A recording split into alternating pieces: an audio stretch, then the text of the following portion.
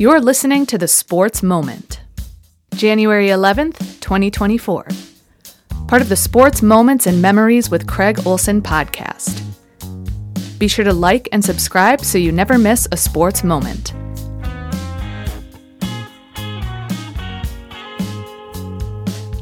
Sponsored by Pemberton Law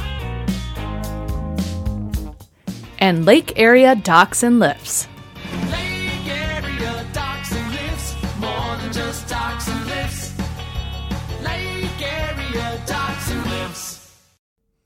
Today on the podcast, we continue looking back 25 years ago to that Otter Boys hockey team that finished third in the state in Class A, the highest finish ever for an Otter hockey team.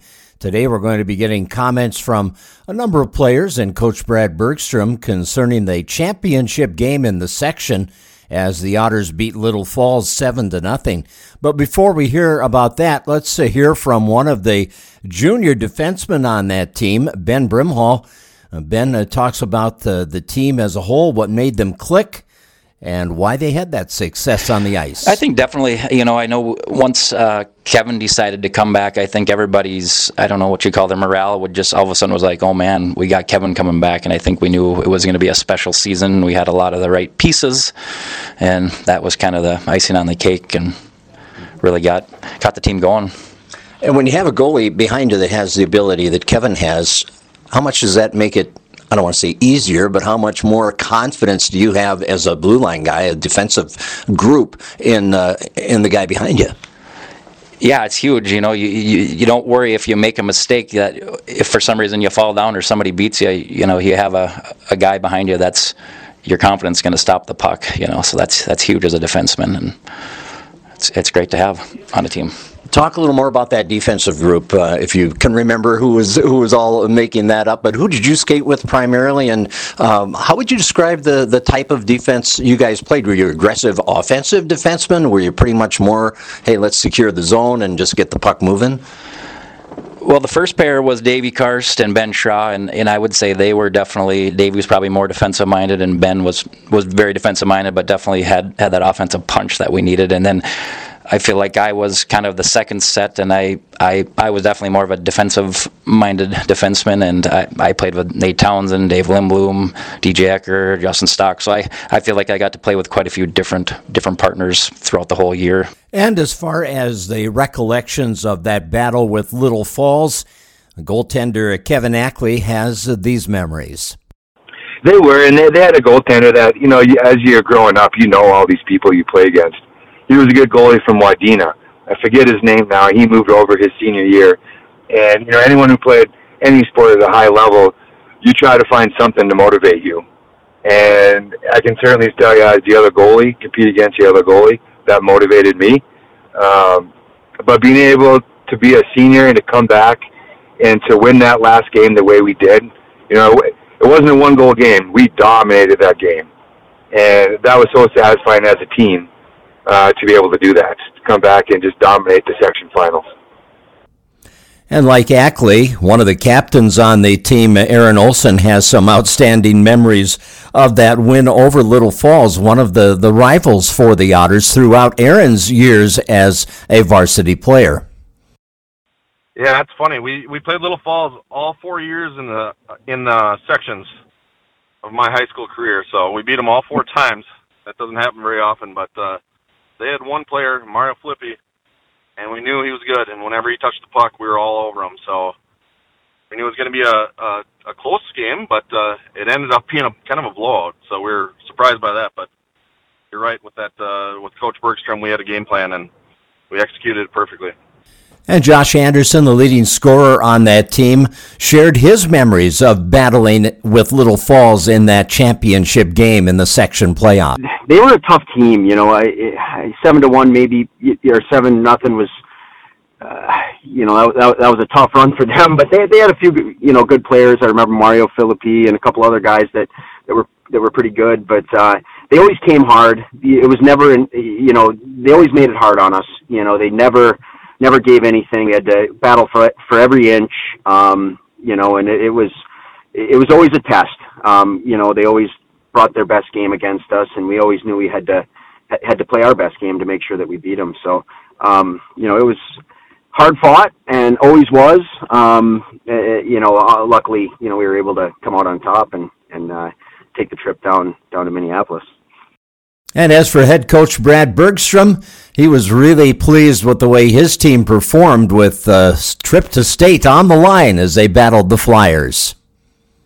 Yeah, we had played them earlier in the year, and it was a battle, and we had a number of kids that were missing from it, and that was the game I remember the first time when we played Little Falls.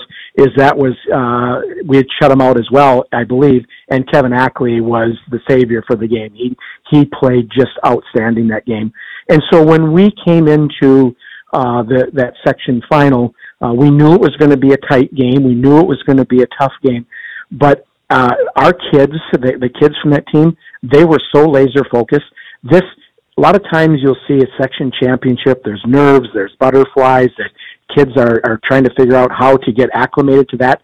Not this group. Many of them had been there before. They knew what needed to happen, and it was a very business-like approach. And so in the end, was it a surprise that we won by the score we did? Sure. But does it surprise me? No, because they were so laser-focused. And we had a game plan, and they executed it to perfection, and then the results showed up on the scoreboard. Tomorrow, as we wrap up our memories of the 25 years ago when the Otters won that third-place trophy at the state tournament, we'll be looking at the state tournament and recollections from Coach Bergstrom and the players about those 3 games and how they played on the big stage. So we'll look forward to that. In the meantime, I do want to thank Donovan and Renee Rasmussen of Lake Area Docks and Lifts for being a part of our podcast. They have 5 locations in Minnesota to serve you, and be sure to check out their boat show booths at the Minneapolis Convention Center and the Fargo Dome later this month. Boat show discount promotion is effective now, and that means you can save money before spring at Lake Area Docks and Lifts. Lake Area Docks and Lifts, more than just docks and lifts. Lake Area Docks and Lifts. The Spartan basketball teams were on the road last night. They went to Anoka Ramsey Community College in Coon Rapids, and it turned out to be a tough trip. The Lady Spartans turned the ball over 33 times in the game, and that led to 36 points directly. And Anoka Ramsey defeated the Lady Spartans 66-45. It was the first Southern Division loss of the year for the Lady Spartans. The Spartan men really gave Anoka Ramsey a battle, but they came up short, 76-74 the final. Turnovers hurt them too. They had 22 turnovers, while Anoka Ramsey took really good care of the ball, had only 11 turnovers. And one of the things that hurt the Spartans was Mason Muir was out. He broke his finger in the game last Saturday, and he was out last night. He could be done for the year, depending on how that finger comes around. So Spartans were shorthanded again last night. They did get Javen Tyndall back. He had a double-double. And Belinda Alamati came back as well, so they did get a couple of guys back, but missing Mason Muir sure didn't help anything for the Spartans last night at Anoka Ramsey. Do want to congratulate Maddie Foss of the Lady Spartans.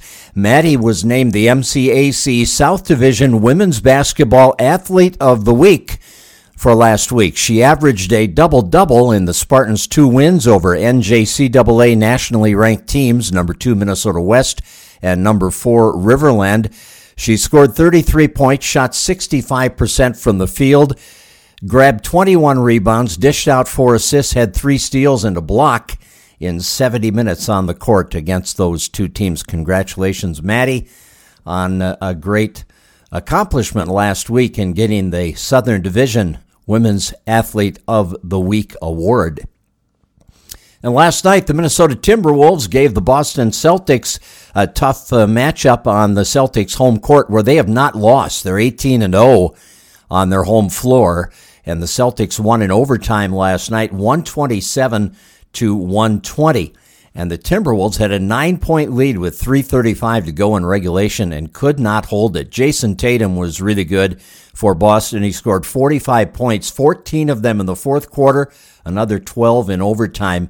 You know, the Wolves have not won a game in Boston since March of 2005.